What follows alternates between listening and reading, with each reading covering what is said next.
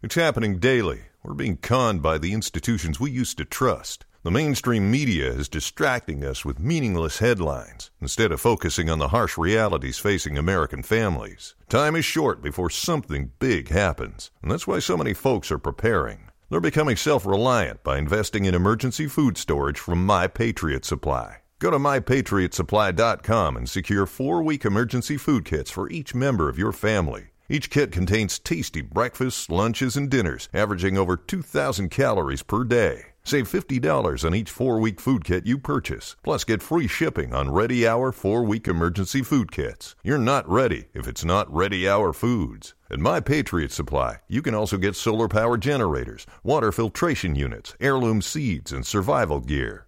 Order by 3 p.m. and your unmarked boxes ship the same day. Shop MyPatriotSupply.com today. MyPatriotSupply.com.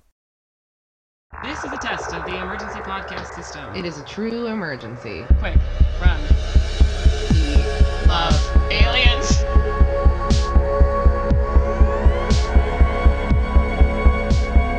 It's not rude. It's science. Just do it.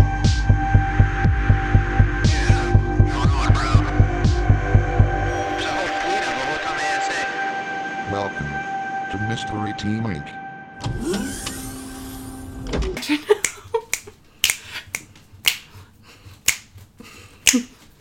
For some reason, my brain was like, who's afraid of the big bad wolf?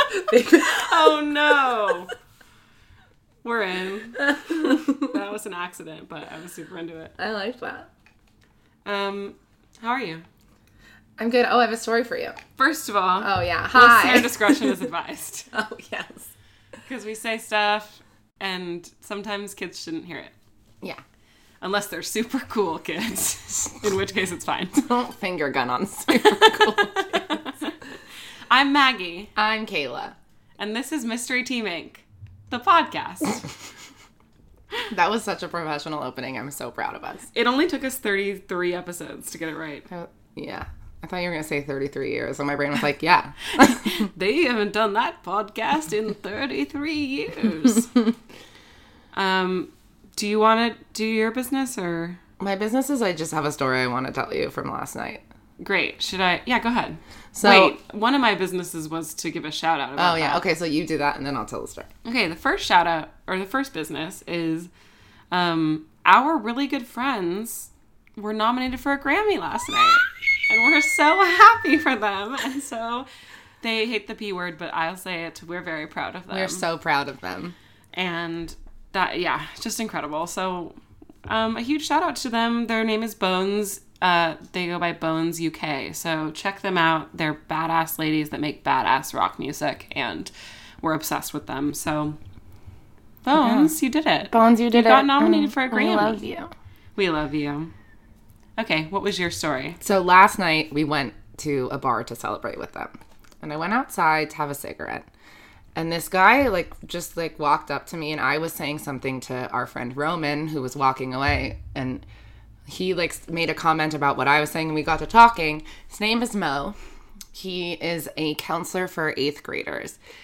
And then he started talking about how the company he works for, the CEO is gay and black too. And he started welling up and having all these emotions. And then our other friend Laura walked by, and I was like, oh my God, look at your turtleneck. And she joined the conversation, and he was like, you're gay, aren't you? And she was like, very much so.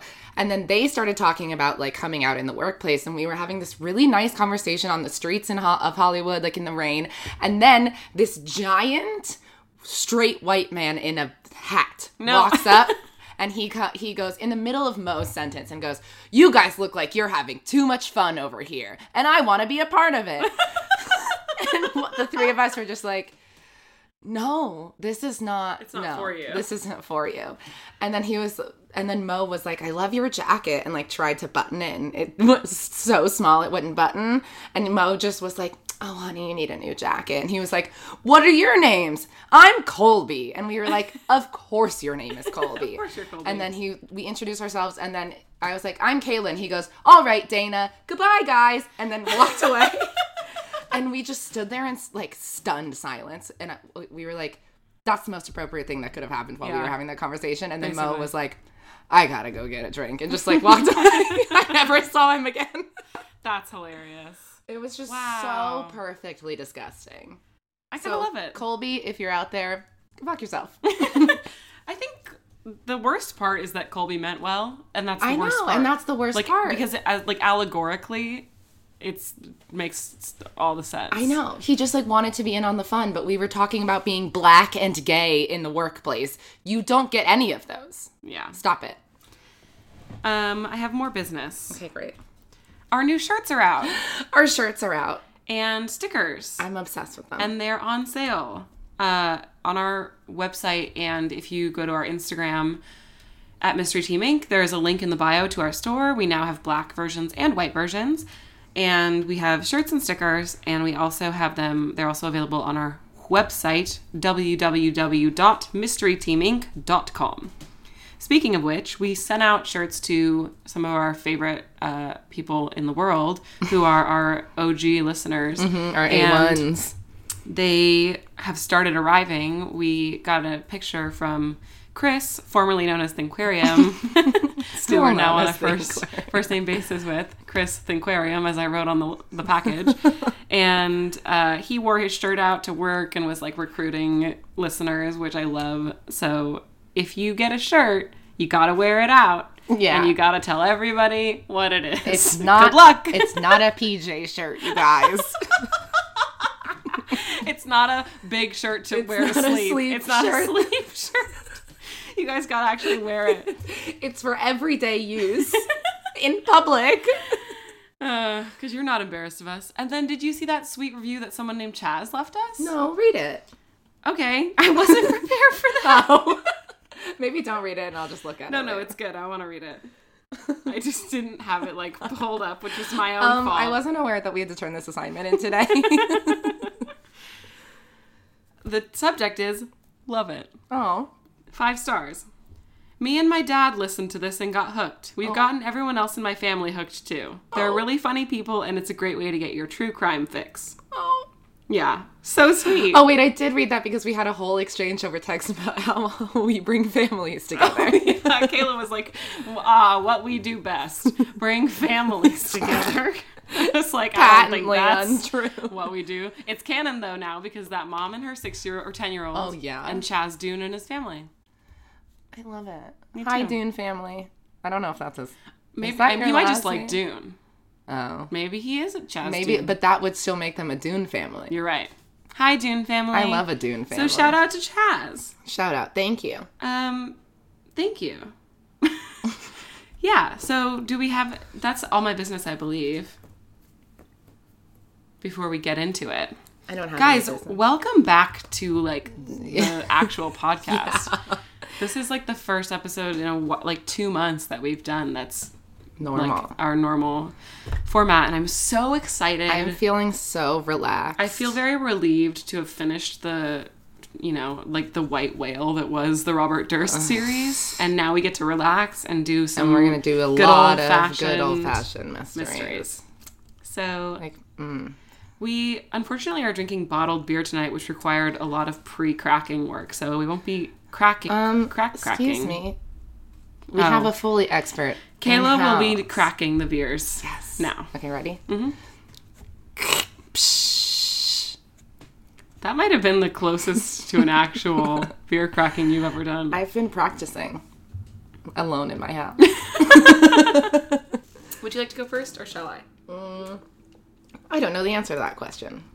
I tried to think about it on the way here, Technically, and I didn't decide. I did the last episode. Yeah, so I should go first. Technically, it would be your turn, but you know the rules of Mystery Team, which is you're always allowed to relinquish your turn Do you want to go first?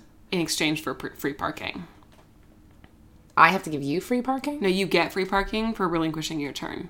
Oh, fuck. So if I But don't I'm go... the banker, so I'm always cheating anyway, so it doesn't really matter. Oh, okay, good. But just so you know, those are the rules. If anyone doesn't, if you're not familiar with podcasting, the rules are you alternate turns, but you are allowed to relinquish your turn in exchange for an option to buy a property or free parking. These are the little known rules of podcasting. Mine's a bit of a thinker. Okay. So would you rather do yours and then think really hard about stuff? Or do you Oh, want to think no. really hard about stuff and then do yours? Am I going to get tuckered if I You think might too hard? get tuckered. Oh, shit. I'm tuckered. Oh, Maybe no. you should I go don't know the first. answer. I'm scared that if I think too hard, I'll lose all my energy. Yeah. And then not be able to even do my mystery. I know. That's why I'm presenting you with that information. Okay, you go first. Are you sure? Yeah, it's truly a thinker. Okay. This mystery is called... That's a throwback to the old Yeah. episodes because I always used to give them names. This mystery is called The Mysterious Death of Vincent van Gogh. Hi, sorry. Sorry, what? When you said it was the mysterious death of a historical figure, I feel like maybe that might have underplayed the fact that you were doing Vincent van Gogh. He's like the most historical figure. We also know how he died. The doctor was there, and he fell in love with Amy Pond. And then they took him into the right. future to see his paintings in a museum. And then it wasn't sad anymore. And then an alien killed him. Hence why it's mysterious. Okay. Let's do it, I guess. I'm excited. I think I don't know anything about this. Okay. So, Vincent Willem van Gogh was born March 30th, 1853 in Zoondair, Netherlands. His father was a minister of the Dutch Reformed Church. He was named for his grandfather, who was a minister also, and his grandfather was named for his uncle, who was a sculptor. Vincent van Gogh was born to an upper-middle-class family and was the oldest of 6 children. Wow. As a child, he was described as serious, quiet, and thoughtful. Oh. He left secondary school without graduating, and at age 16, his uncle got him an apprenticeship at an international art dealership called Groupil and C, which means and company, I believe. He began working in The Hague, but then was That's transferred. where my dad was born. I actually thought you were going to connect to this mystery because a lot of it takes place. How many tulips are there? So many. So, yeah, he started working in The Hague, and then he was transferred to London. And this was described as the happiest time of his life. His brother, Theo, with whom he was close his entire life, Theo's wife reminisced about this time as literally said, like, this was the happiest time in Vincent's life. And he was making more money than his father was making at this time, and he was 20 years old. He became infatuated with his landlady's daughter, Eugenie Loyer, but he was rejected after confessing his feelings because she was secretly engaged to a former lodger. He then became isolated and depressed, so his father and uncle arranged for him to be transferred to Paris in 1875. He was dismissed from the company a year later after taking issue with the degree to which the firm commodified art. In Got a crush. 1876, I have a crush. I knew you would. Damn it. In 1876, he took up unpaid work as a teacher at a small boarding school, but when that didn't work out, he left to become a Methodist minister's assistant. That Christmas, he returned home for 6 months and took a job working at a bookshop, Oh my God, stop it. but he was unhappy at his job, and he spent most of his time doodling and translating passages of the Bible into English, French, and German. I have such a crush. He apparently, though, at this time became increasingly pious and monastic. Never mind. Because he just got, I think he was just like bored and had cabin fever, and so he was just like reading the Bible. In 1877, to support his religious conviction, his family sent him to live with his uncle, who was a respected theologian in Amsterdam. Van Gogh prepared for the University of Amsterdam theology entrance examination, but he failed it, and then he left his uncle's house in July of 1878. He undertook but also failed a 3-month course at a Protestant missionary school near Brussels.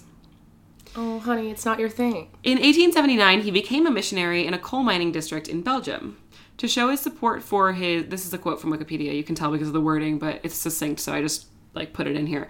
To show his support for his impoverished congregation, he gave up his comfortable lodgings at a bakery to a homeless person and moved to a small hut where he slept on straw. His squalid living conditions did not endear him to church authorities, who dismissed him for, quote, undermining the dignity of the priesthood. He then walked 75 kilometers to Brussels, returned briefly to that coal mining district, but then gave in to pressure from his parents and moved back to Etten, where they were living. He stayed there until 1880, and his parents started to get frustrated and concerned that he How old is didn't he have a at this job. point? It's 1880, and he was born in 1853, so he's like in his early 20s. 1853. So he's 27. Okay, late 20s. Yeah. So that his parents got concerned and advised that he should be committed to the lunatic asylum. His brother Theo, who had worked his way up at that company that they worked at and became a manager. The art company? The art dealership. Started sending Vincent money to support himself. He also suggested that he take up art in earnest. So Theo. Vincent took him up on his recommendation to go study with an artist named Willem Roloff, who persuaded him to attend the Académie Royale des Beaux-Arts. He registered at the Academy in November 1880, where he studied anatomy and the standard rules of modeling and perspective.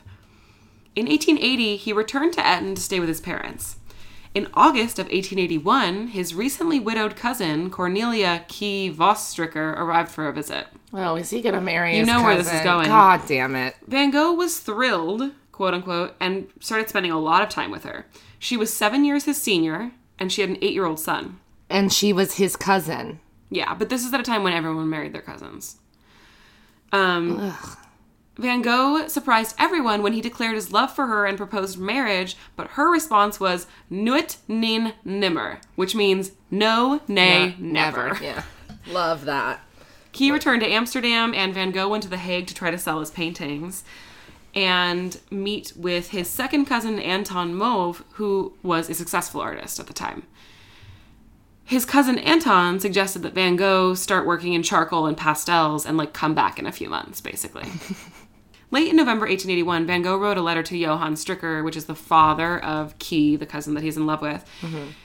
And Key... So his uncle? Yes, right. Well, he was writing to him about Key, but Key refused to meet him, and his uncle wrote that Van Gogh's persistence was disgusting. So he got really upset, and this is a quote, "In despair, he held his hand in the flame of a lamp with the words, 'Let me see her, for as long as I can keep my hand in the flame.' He didn't recall the event well, but later assumed that his uncle had blown out the flame. Key's father made it clear that her refusal should be heeded and the two would not marry, largely because of Van Gogh's inability to support himself." He is such a sad boy. It's going to get a lot more sadder. I love the hand over the flame. It's so Tumblr. Yeah, it's like, let me see her. I'm just going to hold this here. So his cousin Anton took Van Gogh on as a student, and he introduced him to painting in oil. He lent him money to set up a studio, but within a month they had a falling out, and in June of 1882, Van Gogh suffered a bout of gonorrhea and spent 3 weeks in the hospital. After this was the first time that he painted in oils, which he bought with money that he borrowed from Theo. By March of 1882, his cousin Anton appears to have gone completely cold toward Van Gogh and stopped replying to his letters.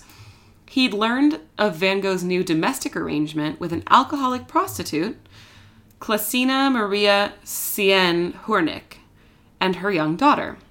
Van Gogh had met Sien toward the end of January 1882 when she had a 5-year-old daughter and was pregnant. She had previously borne 2 children who died, but Van Gogh was unaware of this. On the 2nd of July, she gave birth to a baby boy and named him Willem. Oh. When Van Gogh's father discovered the details of their relationship, he put pressure on Vincent to abandon Sien and her 2 children. Vincent at first defied him and considered moving the family out of the city, but in late 1883, he left Sien and the children. Oh. The internet says poverty may have pushed Sien back into prostitution, so the home became less happy, and Van Gogh may have felt family life was irreconcilable with his artistic development because he was trying to become an artist and couldn't support them, and so she went back to prostitution to support the family. Mm-hmm. And then obviously that he couldn't handle it. And so he left. Sien gave her daughter to her mother and baby Willem to her brother. Sien drowned herself in the river Scheldt in 1904. Oh my God. This is the part which I barely touch on. This is the part where Van Gogh actually becomes an artist, but everyone kind of knows Van Gogh became an artist. He started being involved in some exhibitions. He was trading work with and befriending Paul Gauguin during this time. He exhibited alongside Toulouse-Lautrec. He was sending paintings to his brother to try to sell through the art dealership, but no one was really buying what he was painting. At first, everything he was painting was super dark. It was like dark colors. It was dark thematically, and everyone was super not into it because Impressionism was on the rise, and everyone wanted bright colors and like he was Impressionist. He was a paintings. Tumblr boy in a Facebook world. Exactly. Thank you. But he did. I wrote, these are the years where he starts using color in big smushy strokes. That's actually the term that they use The terminology. in art history. Yeah. I know. Then he begged and eventually convinced Paul Gauguin to live with him and he wanted to try to form like an artist collective. So he convinced him to come live with him at this home that now famously is referred to as the Yellow House in Arles. That's where the alien comes. Got it. Yeah. But they often quarreled, and Van Gogh increasingly feared that Gauguin was going to desert him. And so the situation, which Van Gogh described as one of excessive tension, was rapidly heading toward a crisis point. And the crisis point, of course, is the severing of Van Gogh's ear. We don't have a fully corroborated story of what actually happened there, but here's what Wikipedia says. Van Gogh returned to his room where he was assaulted by voices and severed his left ear with a razor, either wholly or in part. Accounts differ, causing severe bleeding. He bandaged the wound, wrapped the ear in paper, and delivered the package to a woman at a brothel that Van Gogh and Gauguin both frequented. See, I never knew this, but he gifted his ear to a sex worker that he had some sort of relationship with. I mean, like, I assume it was like a proprietary relationship, but he was, like, I think in love with a sex worker. So he gave her his ear? Yeah. You've heard this story before. Have you not heard this story before? I haven't heard the part where he gave it to a sex worker. Really? Well, hadn't you heard that he cut off his ear and gave it to his girlfriend as a gift? All I knew was that he cut off his ear. Oh. What's weird is, like, the story that you normally hear in accounts of this is that he cut off his ear and gave it to his girlfriend as a present. Well, And that's when everyone was like, oh, he's mentally ill. But it Maybe turns she out was that his history just whitewashed. Well, yeah. history whitewashed History him. was like, tell the kids it was his girlfriend. She may have been his girlfriend, but history or it's not technically whitewashing, but history. They made it PG. Yeah, basically. I mean, that's not particularly PG, but because he cut an ear off. But it says a lot about what our society considers appropriate for children. yeah, where they're like, he cut his whole ear off They're by like, himself. gory violence is like way more acceptable than sexuality, but that's fine. I will not get on this soapbox. Girl, you carry that soapbox around with you. But I am curious, if you grew up if you went to, like, let's say, school between, like, 1950 and, like, the year 2000, and you heard this story as, like, Van Gogh cut off his ear and gave it to his girlfriend, and you have anything to say about this, please write us an email, because I'm curious. I feel like this story is very prolific, or, like, it permeated a lot of culture, but now I'm hearing that you've never heard it, so I'm wondering if I had some weird exposure remember to my it. childhood. That's fair. So if you know what I'm talking about, write us an email. Okay. He was found unconscious the next morning by a policeman and taken to a hospital where Felix Ray, a young doctor still in training, treated him. The ear was delivered to the hospital, but Ray did not attempt to reattach it as too much time had passed. Van Gogh had no recollection of the event, suggesting that he may have suffered an acute mental breakdown. The hospital diagnosis was acute mania with generalized delirium, and within a few days, the local police ordered that he be placed in hospital care. During the first few days in the hospital, he asked repeatedly for Gauguin, who had told the police, quote, "Be kind enough, monsieur, to awaken this man with great care, and if he asks for me, tell him I have left for Paris. The sight of me might prove fatal for him." He had fled Arles and would never see Van Gogh again, although they would continue to correspond via letter for most of the rest of Van Gogh's life. Van Gogh returned to the Yellow House, where he suffered hallucinations and delusions until a neighborhood petition signed by 30 neighbors to the police, referring to him as Le Fou Rou, meaning the red-headed madman, surfaced, and then he voluntarily returned to the hospital, and then 2 months later he left Arles and voluntarily entered an asylum in Saint-Rémy-de-Provence. which is where we know he famously goes on to paint 150 paintings, many of which are considered his masterpieces. Van Gogh gave his 1889 portrait of it's called Portrait of Dr. Felix Ray, to Dr. Ray. Oh. The physician was not fond of the painting and used it to repair a chicken coop, then gave it away. Stop it. In 2016, the portrait was housed at the Pushkin Museum of Fine Arts and estimated to be worth over $50 million. Can you imagine being one of his descendants? That's what you fucking get, dude. That's what you fucking get when an artist gives you a gift and you're like, thanks, I hate it. And you use it to repair a chicken coop. Thanks, and then give it away. Can you imagine? That's what you fucking get, dude. If you're like, Grandpa doesn't come to Thanksgiving anymore because he gave away a Van Gogh painting. Actually, I want to can we keep this in mind for the rest of the story? Because when I was writing it, I kept thinking that I wanted to mention it. Every character that Van Gogh interacts with from here on out, just like imagine what that must have been like. Just like think about it, or like to retrospectively know, like knowing what we know. Okay. So he went into the asylum where he painted some of his most prolific works. I don't know if you know this. I feel like it's a well-known fact, but then I don't trust anything anymore. Starry Night is actually the view from his room at the asylum, which is super cool. I apparently don't know anything about Van Gogh.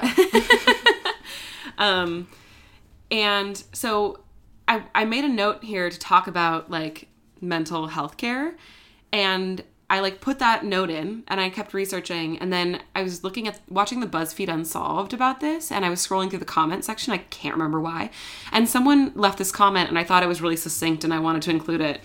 Jesse Ivy wrote, "Interesting how Van Gogh is given the tortured artist stereotype when his paintings came out of a time when he was mentally healing.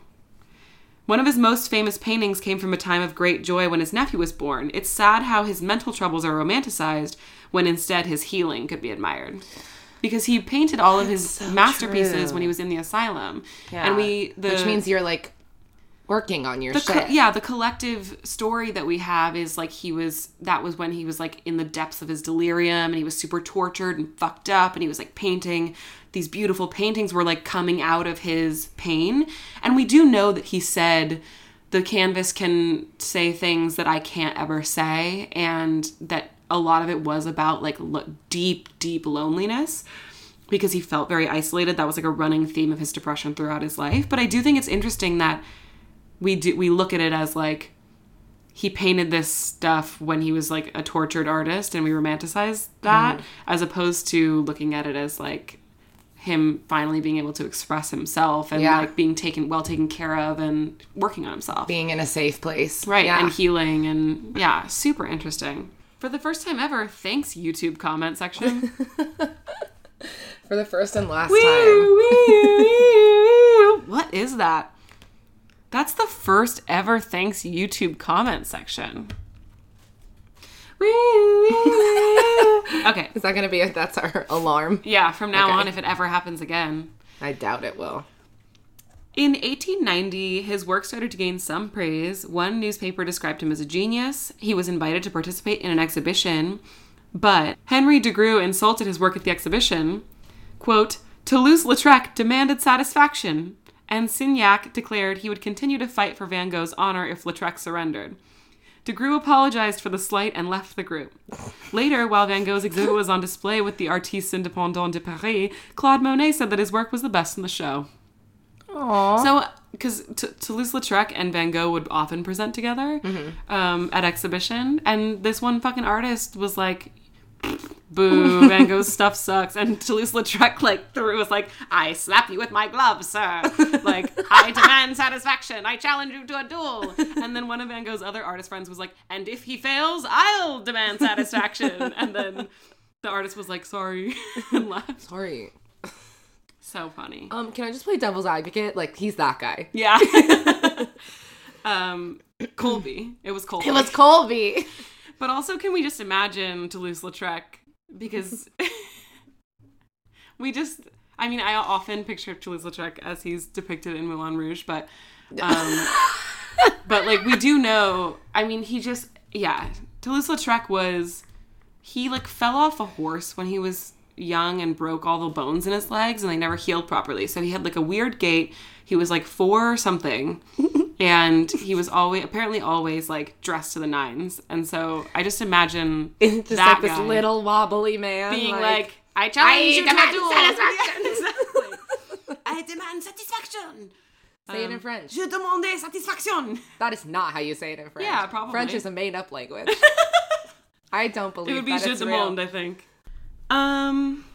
Yeah, that's great. I love that image. I would like to rate a short film about that scene. So, okay.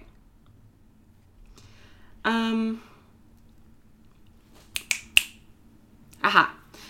In May of that year, he moved to Auvers-sur-Oise, which is a suburb of Paris, to be closer to his brother Theo and to a doctor who was also an amateur painter who had been recommended to Van Gogh to treat him.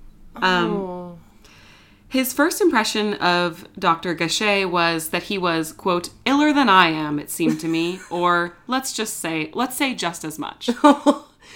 Good match. So now we get to Van Gogh's death. After lunch on July 27th, 1890, Vincent van Gogh left the Ravoux Inn, where he was staying, with his easel and his painting supplies. The guests of the inn were sitting outside having dinner after sunset when Vincent returned. He shuffled past them without exchanging any words. He also had none of the belongings that he left with, and his jacket was buttoned all the way up, despite the fact that it was a warm July night, which is why everyone was sitting outside having dinner. Mm-hmm. The owner of the inn, Gustave Ravoux, went up to Vincent's room to check on him, found him curled up in his bed, and when he asked him what was wrong, Vincent replied, "I wounded myself," and then lifted his clothing to reveal a bullet hole under his ribs. 2 doctors were called in, but there wasn't much they could do because the bullet had not exited Van Gogh's body, and they weren't surgeons, so they couldn't remove it. Theo arrived the next day to find Van Gogh in good spirits, laying in bed smoking his pipe. But he soon began to deteriorate and told Theo, "I want to die like this." He then succumbed to an infection as a result of the wound and died at the age of 37. There was no autopsy. The exact location of the shooting was never identified. And there are 5 hours between when he left the inn and when he returned that are unaccounted for. Also, the easel and the supplies that he left with were never recovered. The accepted theory is that Van Gogh shot himself. And according to Adeline Ravoux, the 13-year-old daughter of the innkeeper, she said, quote, "Vincent had gone toward the wheat field where he had painted before. During the afternoon, as my father understood it," so we already know this is secondhand information, "Vincent shot himself and fainted. The coolness of the night revived him," which doesn't track because we know it was a warm night in July. Yeah. On all fours, he looked for the gun to finish himself off, but he could not find it. Then Vincent got up and climbed down the hillside to return to our house. Witnesses recalled Vincent saying, "I wounded myself in the fields. I shot myself with a revolver there. Do not accuse anyone. It is I who wanted to kill myself." Which seems weird. Because you could say, like, I wounded myself, I shot myself, but why would you make a point to say don't accuse anyone? Yeah. But when the police asked him if he intended to commit suicide, he seemed confused and said, "I think so." Which is about as, like, inconsistent of an answer as you could possibly give when asked that question. Yeah. I want to pause and just give a trigger warning for suicide because I'm about to discuss suicide more in depth. And so I just want everyone to be mentally prepared. So here's more issues with the accepted theory. Vincent was shot in the abdomen below the ribs, which is a weird place to shoot yourself if you're trying to commit suicide because you would normally aim for, I'm not going to like explicitly give suicide instructions, but you would normally aim for an organ that would speed up the process. Yeah.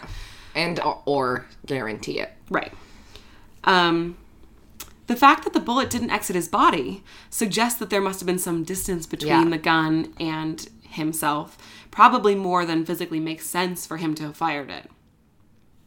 Then he dropped the gun so far away that when he awoke from his brief fainting that he couldn't find it. Yeah, did he just like throw it to his left really far? If he had in fact passed out for 5 hours, after shooting himself, then by the time he got back to the inn, his clothing would have been soaked with blood. Yeah. Because if he passed out and was just bleeding out in a field, even if he was on his back and shot himself from the front and blood was like pooling in his internal organs, it still would have, his clothes would have been soaked. Also, why would he bring his easel and his art materials out to the fields if he was planning on committing suicide? Maybe he wanted to paint one last time.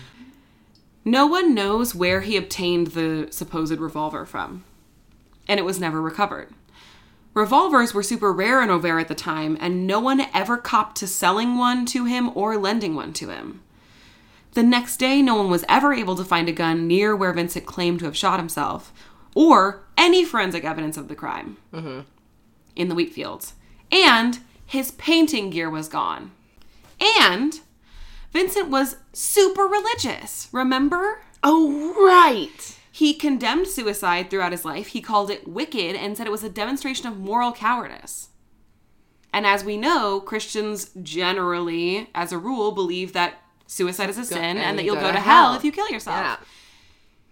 He even said at one point, "I really do not think I am a man with such inclinations," when someone brought up suicide to him at some point. But he did add at some point, "I can understand people drowning themselves." I know, which fucking got me. But he literally said at multiple points throughout his life, like, I would never kill myself, basically. And he believed it was morally wrong.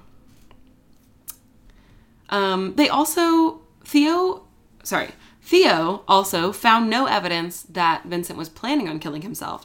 Not only was there no note, which seems weird, especially because he corresponded with Theo via letter constantly, and it just seems sort of more in line with his personality.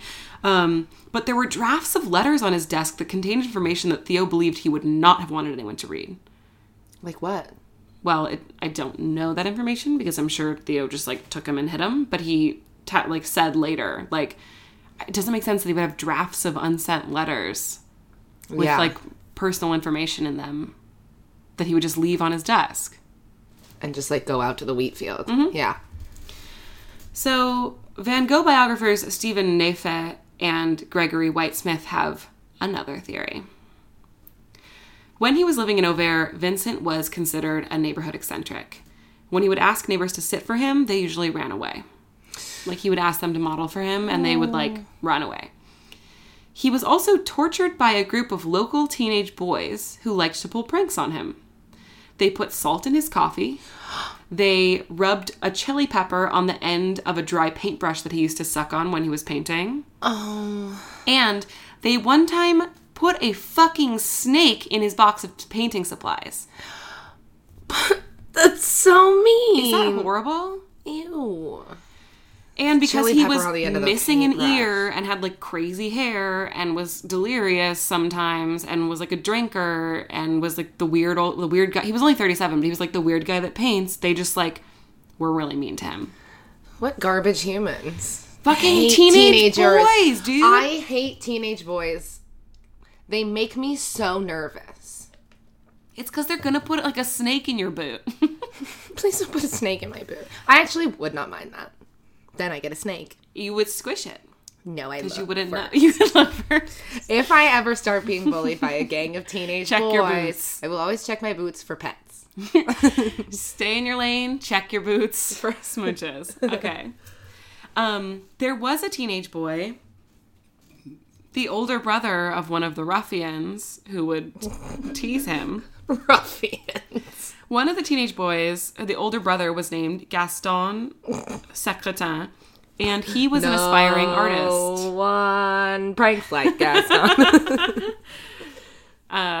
Gaston was an aspiring artist, so he loved to hear Vincent's stories about the Parisian art scene and living in the house. That with would be Gauguin. so cool. But Van Gogh wasn't anybody yet, so this is what I was like remember from now on when he interacts with people.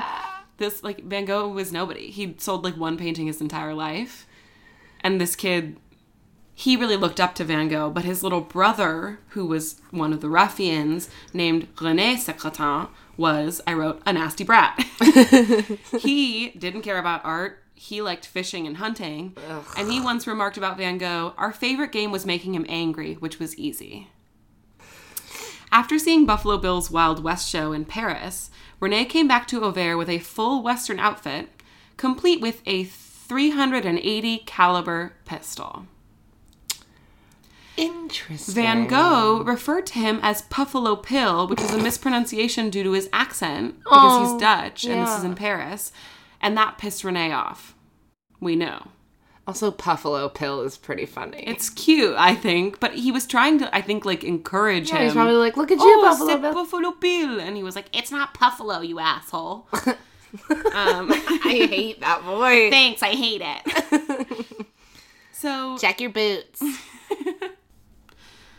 the authors of this biography speculate that Vincent may have quarreled with the boys around a farmyard on Boucher Road, and that Rene may have accidentally shot him. Either accidentally on purpose, like was threatening him, or like firing near him just to be an asshole and hit him by mistake. And then Vincent could have stumbled home and covered for them to protect them from being charged with a crime. Yeah. The boys could have then freaked out and grabbed all his painting supplies and hid them to hide the evidence. Yeah.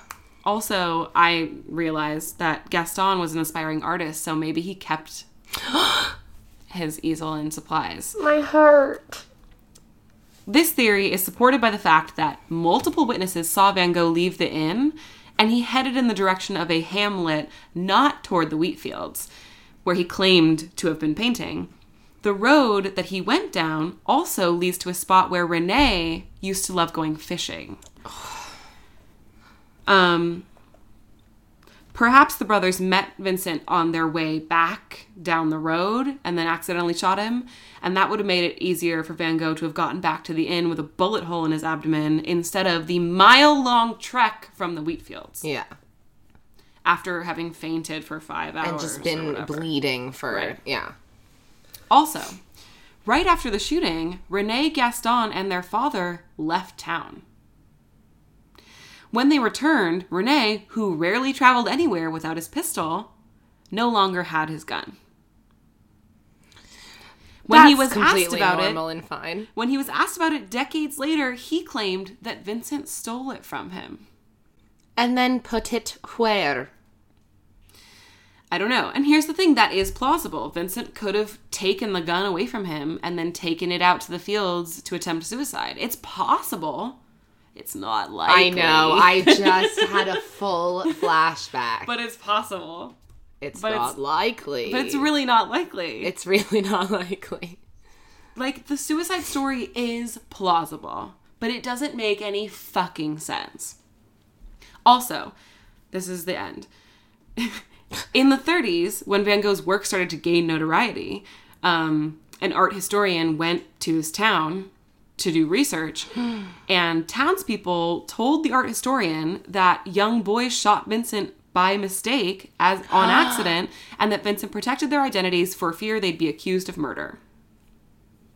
They were like, yeah, that's what happened. So for me, that pretty much explains it. Yeah. Like, I'm pretty sold on that theory. But we'll never know. He is a better man than I. Mm-hmm. Because if some little fucking punks who put snakes in my boots and shot then me, I'll be like, it was that fucking asshole. Like, so, like, what a kind human to be like, don't accuse the children. Yeah. And the children are like, I don't give a fuck. They're like, Buffalo Bill, pew pew. Pew, pew. Or it's not pew, I guess. It would be like, bang bang. Why is it not pew? Because that's like laser guns are like pew pew.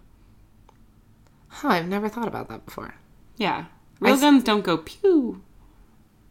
That's just like the noise that like a blaster makes. I guess it's because I don't ever think about real guns.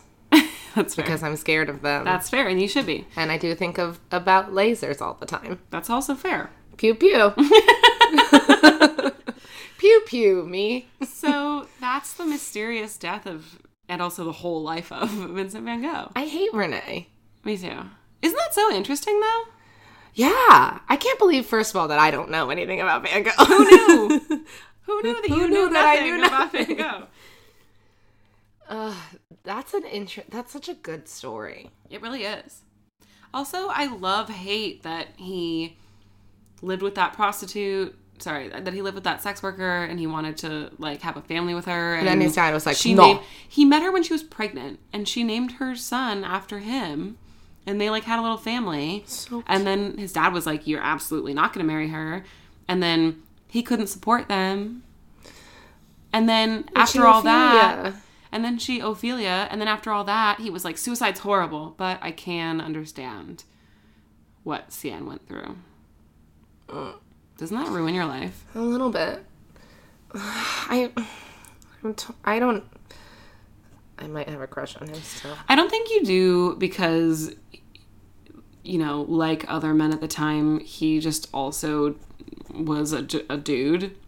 Like, I don't think he was, like, a great romantic. No, he did, like, propose to his cousin. Being a dude is an automatic disqualifier. And then when she said no, he, like, stuck his hand in a lamp. He's he's a Tumblr boy. Yeah, he is. He started out as a Tumblr boy, and then it became a mental health issue, but it would, like... Oh, yeah, and I made that note, but I never actually talked about it. About, like, the fact that he voluntarily checked himself in for help. And huge if true. Huge if true. Huge and true. And, yeah, I just wanted to, like, give a shout-out to, like, recognizing your mental health and that there's no shame or stigma around. I mean, there is stigma, but there shouldn't be. There's no shame in getting help for mental health issues. And especially if you're having hallucinations or having fits of delirium, like he was, like, definitely you should talk to somebody. Mm-hmm. Even if you're just sad, you should talk to somebody. Even if you're not, you should talk to somebody. I do. I think everybody should be in therapy. I agree. It should be subsidized by the state. It really should Especially be. in LA. I go to therapy every week and I'm, like, pretty happy these days. My therapist is on maternity leave. She'll be back soon. Selfish. She'll be glowing. I'm really curious what she's going to name her baby. Because we got in a fight about it in the last session. Because... she was like, I want to name him Willow. Or something like that. Not Willow. But some, like, cute alternative name. And she was like, but then one of my other patients said that was ugly. And I was like, don't fucking listen to them then. Don't listen to them. And she was like, well, maybe they're... And I was like, okay, we're going to role reverse for a little bit. That's hilarious. Don't let your ding-dong patient decide your baby name. No, not even you. Not even me. But I did have a very strong opinion about it.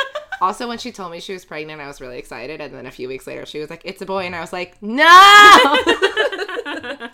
That's hilarious. I said that to her face. That's really funny. We have a great relationship. I miss her. Come back to me. She'll be back soon. Yeah. So, yeah, everyone go get a therapist. I sincerely believe that. It is so expensive. Go talk to someone. If you have the means, go talk to someone. Yeah. And if you don't, just, like, talk to someone. Literally just talk to someone. Or you could go on the internet and... Yeah. What's that? That app that they add There's Doctor on Demand, which is the one that, like, Dr. Phil's son created, where you can... like, text a therapist. No, you can video chat. What about for people who don't like that? There is one where app. you can text a therapist, which is basically what I need. You should text your therapist that's on maternity leave. No, she's about to squeeze a baby out of her vagina. Talkspace. Is that what I said? You didn't say anything. What did I say? You said, I don't remember. I feel like that's what I need. I heard myself think a name. I can't wait to listen back to this. Talkspace. So yeah, definitely, if you can't afford a traditional therapist, Talkspace, BetterHelp, Doctor on Demand are all reputable. And I'll maybe post a link in the show notes to this article of the 9 best online therapy programs. Yeah, please do that because I want it. Yeah. So I would like to go into the show notes for our episode in a few days. And also, please, when the time comes, vote for this kind of stuff. Yeah. Like, let's get some subsidized mental health care. And all Is that healthcare. too radical? I know, we can't even get regular diet, like the kind of healthcare that even people who don't understand therapy would consider necessary. Yeah. We can't even get that. Yeah. So it's going to be an uphill battle, and we need you all to vote for mental health subsidies. Yeah, when I got this cold, I was like, if I get a sinus infection, I'm going to go broke. Yeah. Okay, should we take a break? Yeah. Okay, we'll be right back Break. after these messages. Messages.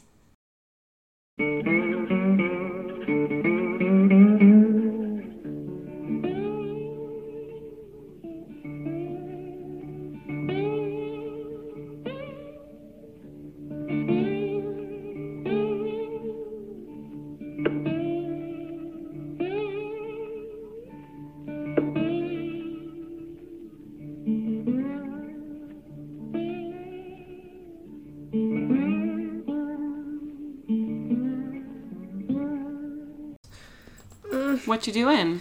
My beer's stuck in my koozie. Jacuzzi. Can we make koozies that say jacuzzi? Yes. Here, let me help you. I almost got it. There's a lot of beer left in there.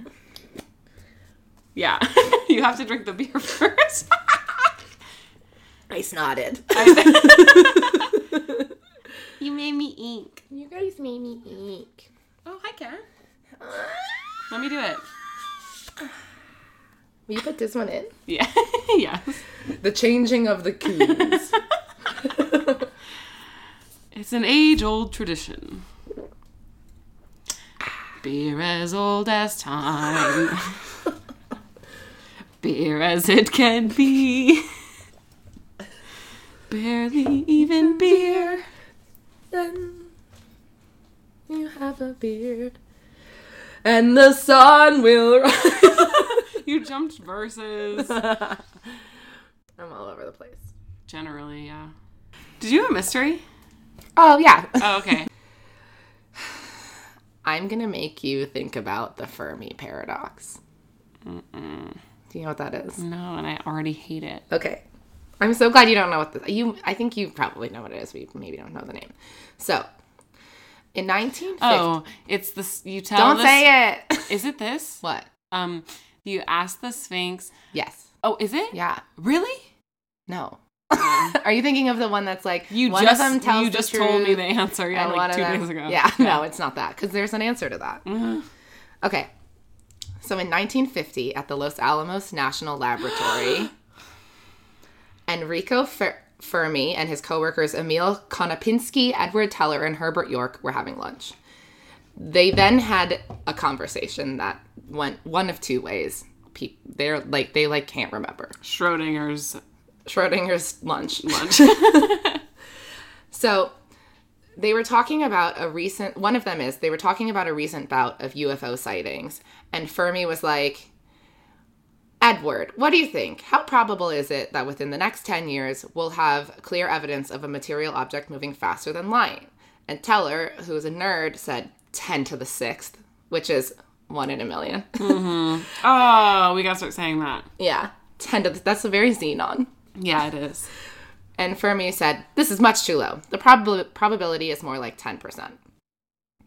That's one version of the beginning of the conversation. Years later, Emil Konopinski said that the conversation happened because they were sitting at lunch, and Fermi, all of a sudden, out of nowhere, said one of these three things. He either said, where are they? Which is what Teller remembers. Or he said, don't you ever wonder where everybody is? Which is what York remembers. Or he said, but where is everybody? Which is what Konopinski thinks. York wrote in 1984 that Fermi then followed up those questions with a series of calculations on the probability of Earth-like planets, the probability of life on that Earth, the probability of humans given life, and the likely rise and duration of high technology, and so on. Mm-hmm. He concluded on the basis of such calculations that we ought to have been visited a long time ago, many times over, by intelligent extraterrestrial life. So, the Fermi paradox is the apparent contradiction between the lack of evidence for extraterrestrial civilizations elsewhere in our galaxy and various high estimates for their probability. Okay. So, mathematically, there should be a lot of intelligent civilizations in the galaxy based on some estimates. So why have we not seen or been contacted by them? Oh, no. So I already made my brain hurt. It gets worse. So it gets worse. In 1961, Frank Drake wrote the Drake equation, not necessarily for purposes of quantifying the number of civilizations, but basically as a way to stimulate scientific dialogue at the first meeting of SETI, Nice. the Search for Extraterrestrial Intelligence. It's meant to be an approximation of how many civilizations should exist in our galaxy. So N is the number of civilizations, and then you get it by multiplying the average rate of star formation in our galaxy by the fraction of those stars that have planets, by the average number of planets that can potentially support life per star that has planets, by the fraction of planets with life that actually go on to develop intelligent life, by the fraction of civilizations that develop a technology that releases detectable signs of their existence into space, by the length of time for which such civilizations would release detectable signals into space. Mm-hmm. So there's a lot of disagreement on the values of what these parameters would be. In 1961, the educated guess that Drake and his colleagues made was that there was one star formed per year. 1/5 to 1/2 of all stars formed will have planets. 1 to 5 stars with planets will have... So 1 to 5 stars with planets will have... Like 1 out of 5 stars with 1 planets. out of 5 stars with planets will have between 1 and 5 planets capable of developing life. 1 of those planets will develop life. 1 which will also develop intelligent life. 10 to 20% of which will be able to communicate, and it will last somewhere between 1,000 and 100 million years. This gives an estimation of 20 civilizations. It's criticized a lot now because... in existence? In our galaxy. History? 20 civilizations in our galaxy throughout history. Okay. Throughout all of time. Exist. Should theoretically have existed or exist now. Or will exist? No. Okay. Just from Big Bang to now. Copy. So it's criticized because the last 4 parameters are unknown and very hard to estimate. So there's a huge range of answers for N. The low-end estimate uses NASA's star formation rate of 1.5 to 3 stars per year, and then the rare Earth hypothesis numbers for the fraction of stars that have planets and the number of planets that go on to develop life. And I'll tell you about the rare Earth hypothesis later. But that gives an N of 9.1 times 10 to the negative 13th, which means we're absolutely alone. Right.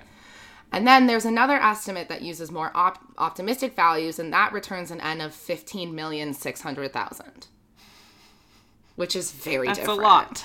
So, but Drake the whole time was like, it's just like for the nerds that I know. Like, it's not for real calculation. I was just trying to get people to think about how we need to think about this. So, the paradox goes, there are billions of stars in the galaxy that are similar to the sun, and many of these stars are billions of years older than our solar system. With a high probability, some of these stars have Earth-like planets, and if the Earth is typical, then some may have developed intelligent life.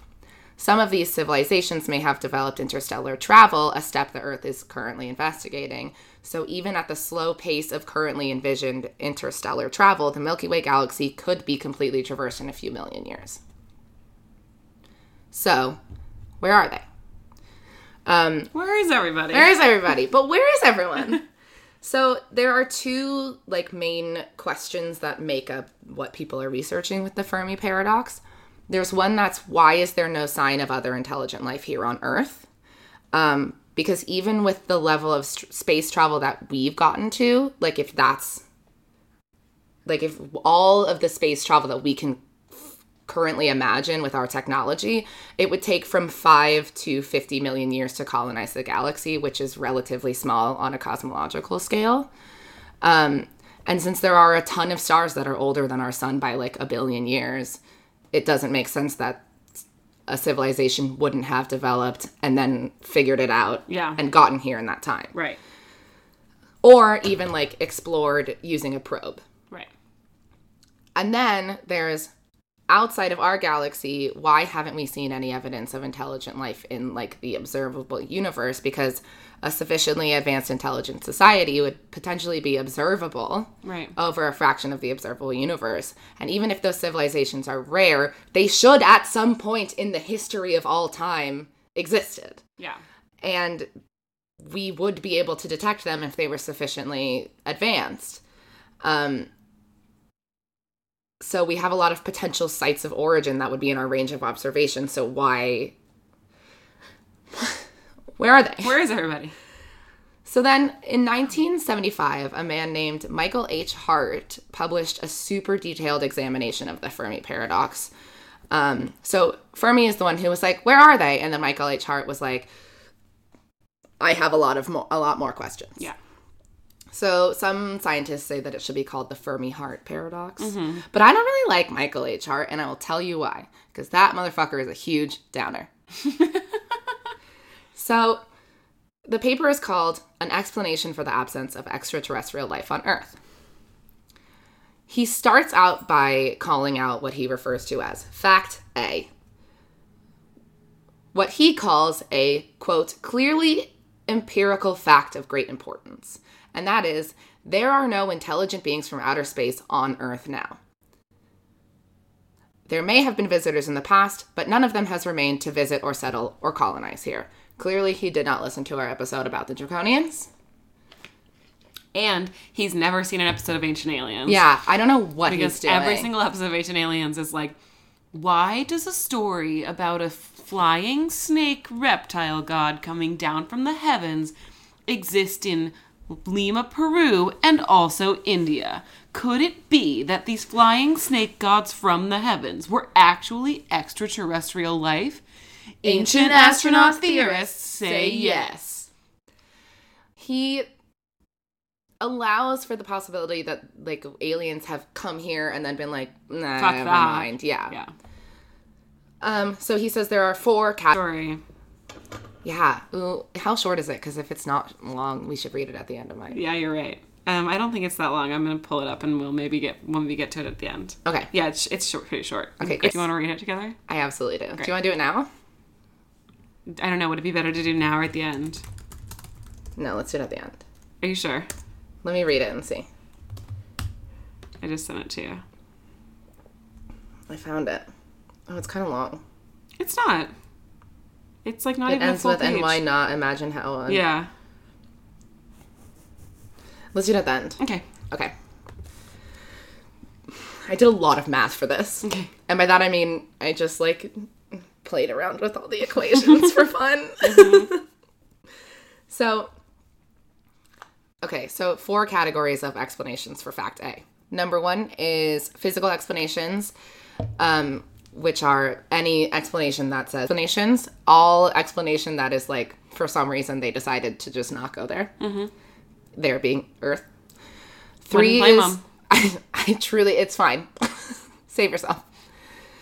3 is temporal explanations, which is any explanation that is basically like, there's an advanced civilization that wants to come meet us. They have the means and the space travel ability, but they just haven't gotten here yet because it's so far away. Yeah.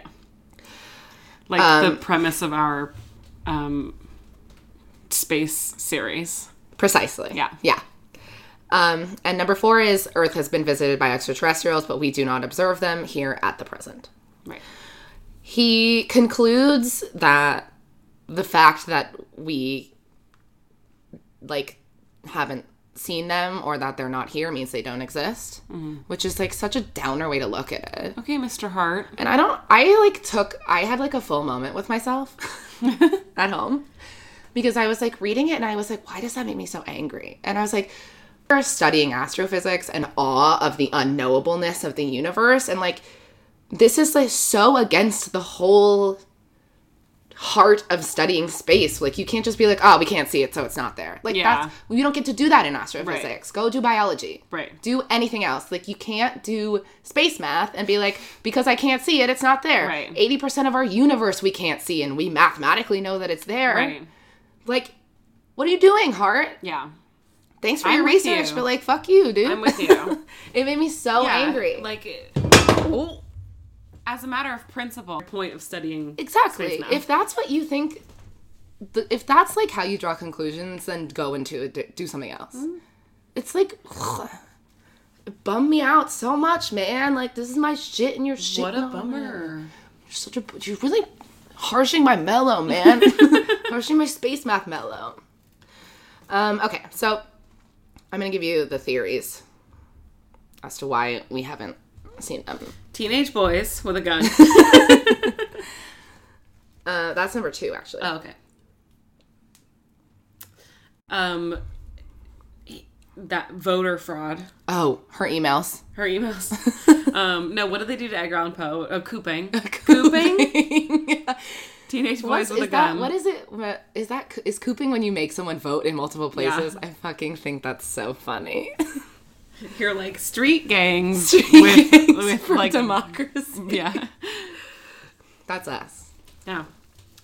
So, the first one is the rare earth hypothesis, Yeah. which is that the conditions needed for the evolution of intelligent life are so rare. Like, if you, I do this a lot and it hurts my brain. But if you think about all of the things that had to happen early on in Earth's life for even like Any eukaryotic life at cells all to form, happen, yeah. it's so rare that maybe it is unique. This is the theory that I ascribe to the most, is that, like, it's... Sorry, am I interrupting something? No. Can I...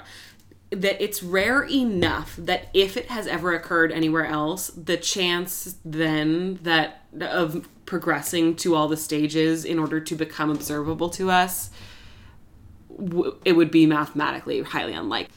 If it's that rare and there was an Earth just like ours 100,000 years before the existence of, like, human civilization here, we would never know about it. Well, that's part of what this is about, because if it's, let's say it's, you know, Like, 100... if temporally it was off by, like, a smidge. But it would take so long for anything they transmitted to even reach us. Sure. So if they existed 100,000 years ago, if they sent something in this direction by But chance, can it you wouldn't even have imagine- gotten here. What if they existed, like, 2 million years ago? And they sent out radio waves that got here, like, the day before we invented the radio. That would be so cruel. I've never That's like a thought of Twilight that, and that Zone. makes me want to jump off a bridge. We missed it by, Did like, I just whoever... Twilight Zone Yes. you? Yeah. I think about it like... Oh, you're not going to like my ultimate theory then, because I have an ultimate theory that's along those lines. Oh. My theory is that, and I think about this all the time, mathematically, it is rare for conditions to create a human. I don't think that we are the only way that life can be intelligent. Oh my god, I fucking hope not. I think, truly, this is my scientific opinion, You don't think they're carbon-based? I don't think they're carbon-based, but I think the movie that got closest to representing what aliens might look like is Xenon, the sequel. That's incredible. I'm not going to challenge you. It's very genuinely, possible. because they fly in those like floopy spaceships that like are flexible and look like butterfly aliens, and then they like communicate via like they like go in and they're like basically a cloud of particles, Yeah. and then they communicate telepathically, and it's like Fart from Rick and Morty. it's fart Or fart and what's that Xenon. Amy Adams movie? Arrival. Arrival. Love that movie. Don't know why everyone hated that movie so Love much. that movie. But I think that also could be Yeah, an I don't accurate think that they're depiction. humanoid. I'm No. sure I mean, like, in Arrival, I they don't don't think they're experience humanoid. time the way we do, you No. know? I just don't think they're Yeah. anything like us. Yeah. So, that's where I find a problem with the rare Earth hypothesis, Right. because it's like, we're not... It doesn't have to create why are we human looking life. for an Earth? Right. You know? Anyway. Wait, what's your ultimate theory? I'm going to tell you later. Okay. Because what if you may debunk it, and then if you do, I'll tell you that you debunked it. Oh, okay. The next one is, there is extraterrestrial life, but it isn't intelligent yet. Because life has existed on Earth for 4 billion years, but our genus is only 3 million years Yeah, old. right. So, like, this one scientist named Charles Lineweaver said... Dolphins have had about 20 million years to build a radio telescope, and they have not done so. And I was like, Ooh, Excellent leave the point. dolphins alone. But excellent point. They don't want to. It proves the point. Yes, Quite exactly. well, though. Also, like mosquitoes have just been around exactly like that since the fucking dinosaurs and since before the dinosaurs. And they're and also, fine. can we talk about ferns? No. Do ferns freak you we out? can't talk about ferns. ferns. Truly, freak me out. you know how I'm afraid of plants? Yeah. I do know that. Big Kayla leaves. has a phobia of big leaves, but I feel like it's starting to you're starting to ferns? equivocate with other plants. No, ferns are. It's like giant leaves and ferns. Ferns scare the shit out of me. They're freaky, right? They're And intelligent. they've been around the whole fucking time, and they know something. And they fucking know they know something, and they're talking about us behind our backs, and I don't like And it. at night they roll up. Stop it. Like a little Stop. Nightmare Before Christmas I hill. hate it. Or like a Grinch I mean, it's foot. incredible and fascinating, and science is amazing, but I hate ferns. But I don't see them building nothing neither. I ain't never seen a fern with a radio. Do you think that the ferns got the one alien transmission? And they were like, No, don't that's tell what fucking them. happened. The fucking aliens came here like 60 million years ago, and they just saw the ferns and were like, nope, Nope. not doing that. Those are big ass leaves over there, and that's a fucking fern, and I'm not here for it. Those things know something. I hate this fucking planet. Just think about it. If you and I went to like some other planet and it was covered in fucking ferns And giant ass leaves. and giant Which is leaves, absolutely what I'm it talking would be like covered in. immediately pre-dinosaur. So Yes, it's like there's exactly. stuff in the ocean, but it's mostly just fucking Jurassic Yeah. furniture. I would be like, nope, Nope. fuck this green ass Absolutely planet. not. Let's get out of here. It's just mosquitoes and ferns. Yeah, no My wonder nightmare. they fucking No wonder they left. yeah. And then they like sent the other ones. They were probably like, did, "Do you like, guys want to go check out Earth?" They like, probably did like a million- drive-by, like we do with in real estate, like when you want to look at a house without actually like bothering Yeah. anybody. They like drove by and they were like, no, not for me. No, Not for me. a little green. It's a little too. It's getting a lot of natural light on that side, and I really, I need. Also, I don't know about this neighborhood. Like, who knows who could move in? It's west facing, so it like gets a lot of natural light, but it's like the other side is just like completely dark. And then they do another drive-by like now, and they're like, "Oh, that it really, Because really." some planets have like downhill. 6 moons, and it's like fucking bright at night. know. And why would you want to hang out here? I like the dark. Yeah. Okay. We solved it, did we not? Yeah, I was gonna say that's the end. Another one is that there are intelligent species, but they don't have the technology to communicate yet. So we wouldn't be able to detect them unless we like went in with a probe, and we wouldn't even know how. So in that theory, we are the most intelligent so far. Yes, I die that. problem. We're not that smart. We're not. And then there is the water world hypothesis, which is, it may be that because we're so close to our sun, we have an anomalously oxygen-rich atmosphere. And then we also have anomalously little ocean for a world that has water on it. We're 32% continental mass, which could just be very high for a planet that has water. An author named David Brin, who writes like science fiction stories based on like scientific principles, which I think is pretty cool. He wrote a book that's like based on the Fermi paradox. And he said in an interview, in the water world hypothesis, the evolution of creatures like us with hands and fire and that sort of thing, which that's Sure. two very interesting things to pick, may be rare in the galaxy, in which case when we do build starships and head out there, perhaps we'll find lots and lots of life worlds, but they're all like Polynesia, meaning lots of water, little tiny pieces of landmass. Oh, I yeah, see. I had to think about that one for a second. I was like, what are you talking about? Which would change the Exactly. evolution of like... He said, we'll find lots and lots of intelligent life forms out there, but they're all dolphins, whales, squids who could never build their own starships. I was going to say, super interesting, though, because who says that underwater intelligent life couldn't... Exactly. It would probably be easier to create a craft. Oh, because you would need No, fire? you would- no, Do you- you need fire, though? You would need to find some way to harness energy. Some propulsion system. Just any way to harness energy. I don't know how you would do that underwater, but I guess see we the could issue. ask Triton. I see the issue. Okay, go on. He goes, what a perfect universe for us to be in, because nobody would be able to boss us around, and we'd get to be the Voyagers, the Star Trek people, the Starship Builders, the policemen, and so on. I don't really know if I like this guy.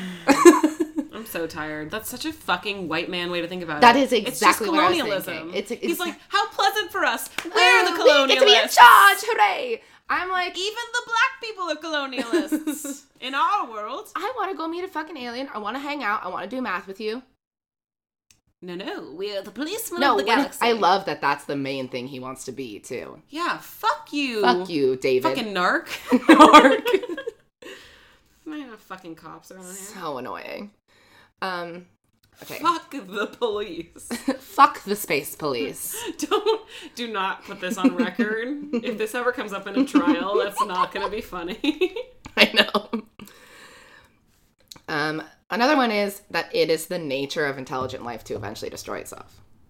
Yeah, that's tied into my theory. The theory is basically like soon after discovering radio technology and space exploration, they'll just like nuke each other or something into oblivion. Mm-hmm.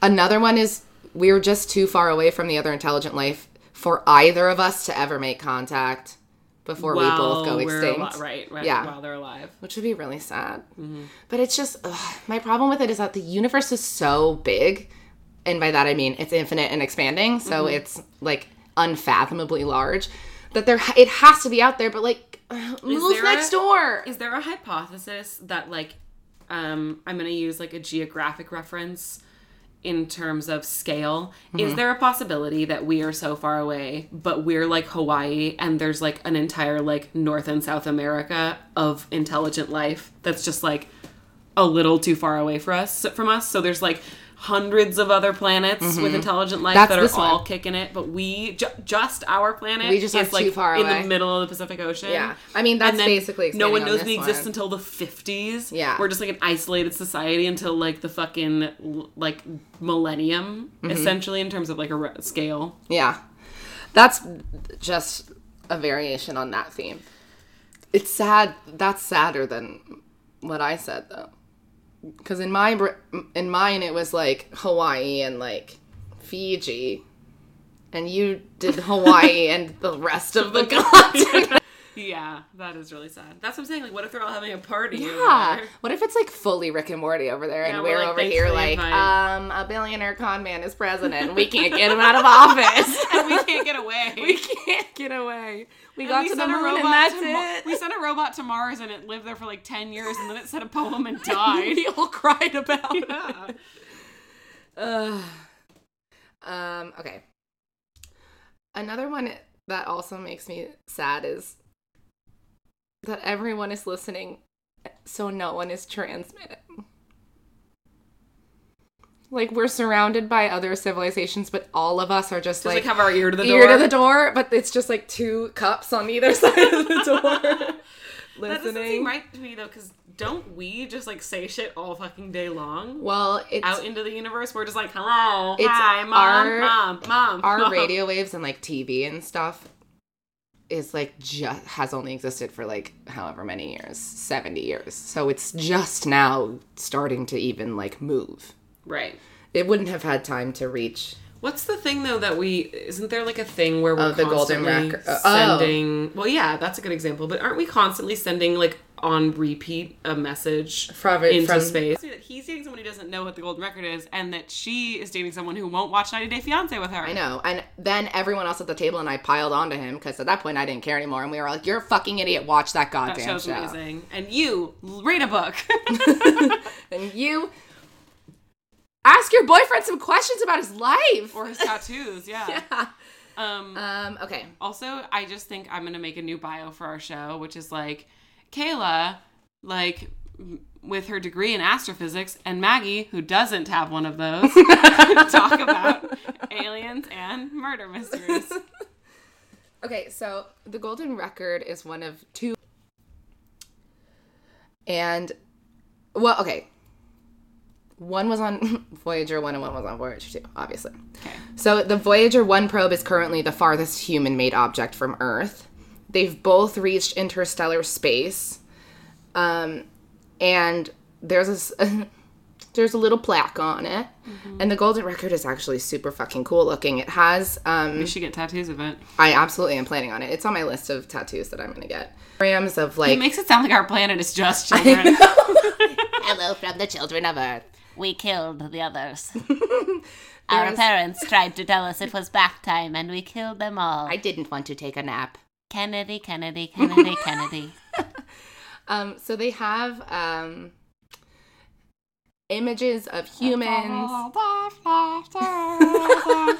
hate this.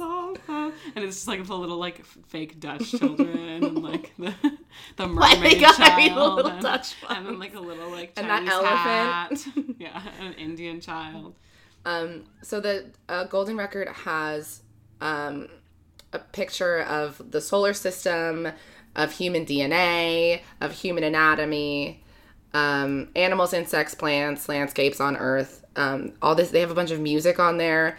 Bach, Mozart, Beethoven, Stravinsky, Chuck Berry. I'm so glad we sent this out in 1960 whatever and not in like 1995. Can you imagine if it was like a VH1 VHS of like tape the real world. of like the real world and like Nirvana, who I love but still should not be on the golden record, and like fucking Beast and like can you imagine? That'd be amazing. Or oh now my God, it would just be a bunch of TikToks. Oh God, Thank God it wasn't great. Vines. I love a Vine. Me too, but that's not what I want space to think about us. Those are our best soldiers. It's just that one guy. What's the name of the one guy that does like the story time? Oh God, I It's don't just like that. those. I don't like those. I didn't know this. It also carries an hour-long recording of the brain waves of a woman, during which she thought of a bunch of stuff. That's cool. I think that they were theorizing that aliens could read brainwaves. Yeah. So they were like, this ought to do. They have the Pioneer plaque is what people get tattoos of, and it has like the pulsar map and hydrogen molecule diagram, and like, God, it's so fucking cool. I'm Did I obsessed ever with tell this you shit. about like the worst date question interaction I ever had with Oh like God, please do. like probably the first like app date I ever went on of like the 5 that I've ever been on, because I hate that stupid shit, but like I went on like the first date from like a dating app that I ever went on. And do you remember it was that guy who was like a preschool teacher or something? And so I like thought that was cool until I met him, and then I realized that he was like just not for me. But he asked me, he was like, this was around the time that they like announced that they were interviewing for like the manned mission to Mars. And he was like, would you go to Mars? And I was like, no, because there's no return trip. And he was like, you wouldn't want to like explore space? And I was like, no, because you definitely would die in space, and I just don't have any desire to die in space. Like, I have a lot of shit left to do here, and I would not want to like at age 26 or whatever I was at the time, like get on a rocket and go to Mars, and I just wouldn't want to do that. And he was like, oh, I would. And I was like, Okay. And then that was like the whole conversation. And then I think we both were just like so upset. Why is he? I don't know. Why couldn't he? Could have just been like, I just think it would be amazing to like. You don't have to like have a thing about it. It was weird because I was like, I don't want to die in space. And he was like, I would go. And I was like, well, then why are you on a date with me? Or is it because of the date with me? Who's Is to it because fucking of this? say? Like, he's like, well, now I would. Now I would go. I was like, yeah, I think I changed my mind. Now I'm going to fucking Mars, but only if you're not there. Yeah. I think I would do it. Yeah, that's fair. I have way too much anxiety. I couldn't even get on the shuttle. I have dreams about space travel all the time. You should travel in space. I know, Doesn't but mean you have to go live on well, Mars. my thing is, I wouldn't want to come back. If I ever get out of away our from this atmosphere, I don't, because like I don't want to come back here, but like I think existentially I wouldn't be able to handle it. Like I don't think I do this already now, where I'm like, we're so small. Because I already just, like, did a bunch of space math for 4 years. How do you go to the moon and come back and then just, like, get coffee? That's part of, like, people talk about that. Astronauts talk about, imagine like... being friends with Buzz Aldrin and being Yes. like, hey, do you want to... do this math. And then we all started doing the math. And then we kind of, like, started looking at each other like, what does this mean? And basically he was showing us the existence of dark matter. No. So he was like, calculate the mass of the planets and what the gravity should be. And then here's what the gravity is. And we were all like, kill me. Absolutely not. I can't handle it. That's hilarious. Hilarious. And I went to my advisor and I was like, something happened. He was like, did you take your first astrophysics class? And I was like, yeah. And he was like, are you having an existential crisis? And I was like, yeah. And he was like, do you want to quit? And I was like, no. Okay. So everyone is listening, but no one is transmitting. The next one is they're transmitting on a wavelength that we are just mistaking for background noise.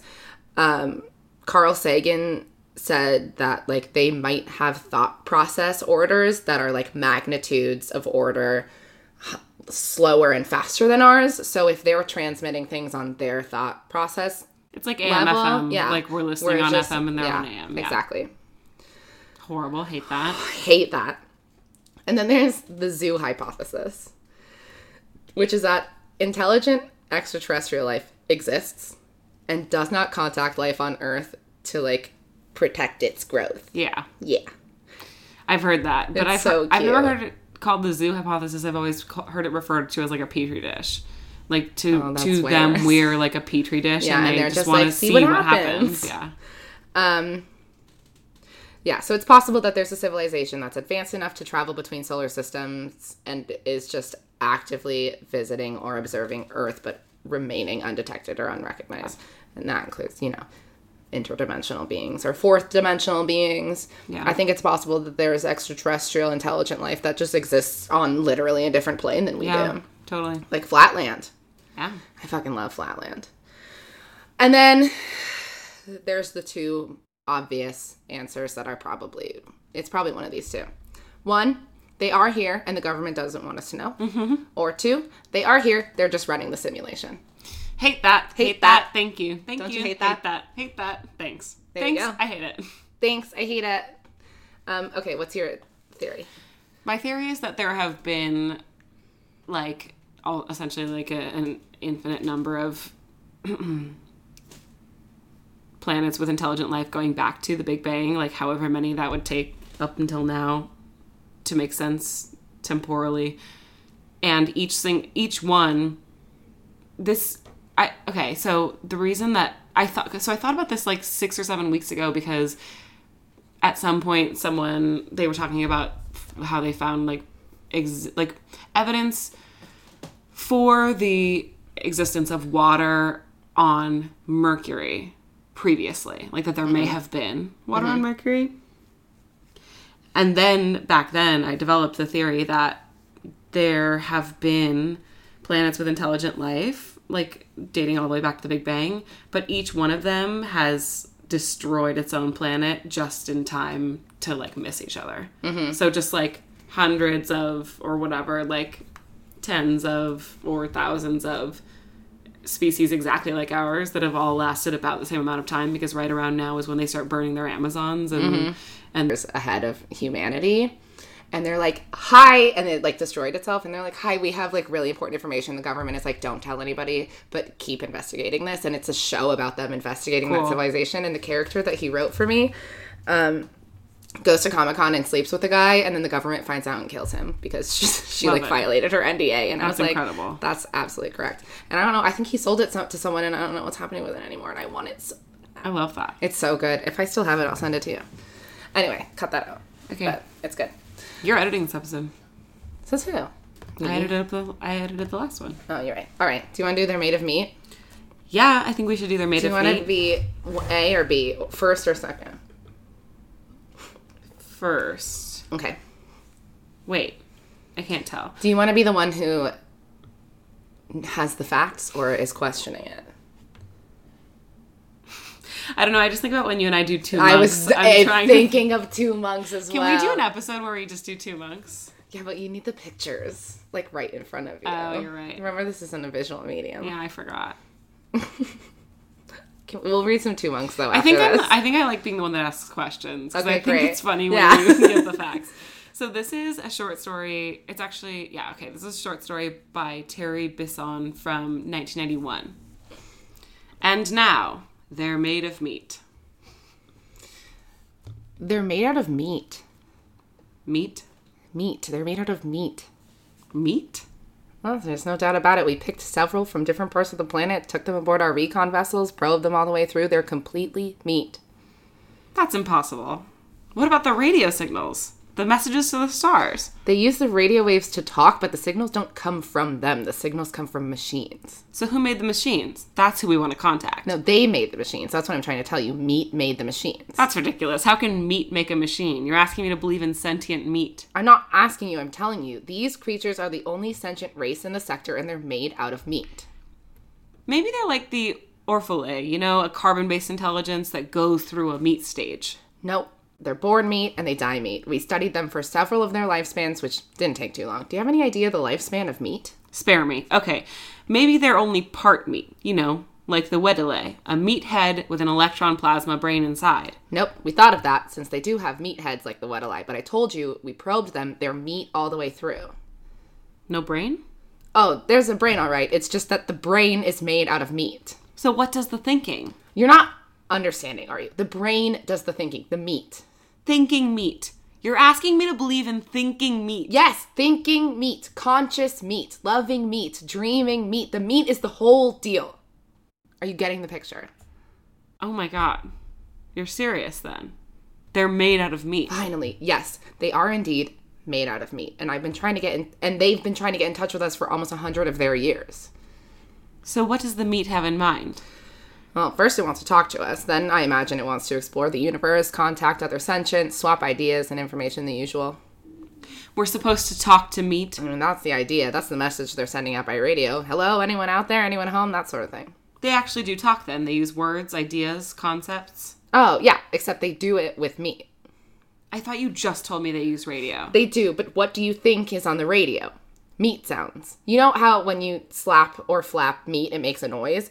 They talk by flapping their meat at each other. They can even sing by squirting air through their meat. Oh my god, singing meat. This is altogether too much. So what do you advise? Officially or unofficially? Both. Officially, we are required to contact, welcome, and log in any and all sentient races or multi-beings in the quadrant without prejudice, fear, or favor. Unofficially, I advise that we erase the records and forget the whole thing. I was hoping you'd say that. It seems harsh, but there's a limit. Do we really want to make contact with meat? I agree 100%. What's there to say? Hello, meat. How's it going? But will this work? How many planets are we dealing with here? Just one. They can travel to other planets in special meat containers, but they can't live on them. And being meat, they only travel through sea space, which limits them to the speed of light and makes the possibility of their ever making contact pretty slim. Infinitesimal, in fact. So we just pretend there's no one home in the universe? That's it. Cruel. But you said it yourself, who wants to meet meat? And the ones who have been aboard our vessels, the ones you've probed, you're sure they won't remember? They'll be considered crackpots if they do. We went into their heads and smoothed out their meat so that we're just a dream to them. A dream to meet. How strangely appropriate that we should be meat's dream. And we can mark this sector unoccupied. Good. Agreed. Officially and unofficially. Case closed. Any others? Anyone interesting on that side of the galaxy? Yes, a rather shy but sweet hydrogen core cluster intelligence in a Class 9 star in the G445 zone. Was in contact 2 galactic rotations ago, wants to be friendly again. They always come around. Why not? Imagine how unbearably, how unutterably cold the universe would be if one were all alone. That made me sad. I'm lonely now. We're made of meat. We're meat. Does it make you feel better to know that everyone's just embarrassed of us, but they are out there? So we're actually not alone. We're just like... They're just like, ugh. We're just embarrassing. If we were better, they would be... They would talk to us, probably. That's how I feel about myself. Also, while we were recording that, did you hear that weird boop noise? Mm-hmm. What was that? I don't know. Aliens? Hi. Oh, The hi. government? Oh, Plane? probably. It's probably fucking UFO? government. No, I bet it's the government. It's Franklin, I bet. I wish we could just, like, cut to the exterior where it zooms out, and it's like... I just love the idea of you being like...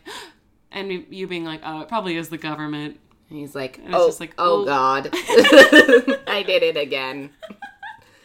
Quacksart. We did it. We did it. We did space math. And we covered, like, a lot of college courses tonight. Everything from art history to space math. or programming. Me too. Next week, I'm going to do one that's even more existentially troubling. No. Do you want to know what it is? No. It's what happens when we die. No. Don't do that. No, I would never do that. Because I'll be killing you and you'll be finding out. We'll solve that mystery real quick. I almost did Why Do We Need Sleep? It's really interesting. I know because I've watched too many documentaries about it. It stresses me out. I won't sleep after. If we do that episode, I won't sleep. Oh, okay. I mean, I'm not going to. I'm not going to subject you to any more equations for a while. Thank you. Thank you for listening. Thank you for listening. I hope you enjoyed it. I don't really care if you liked it. I'm just kidding. I really care a lot.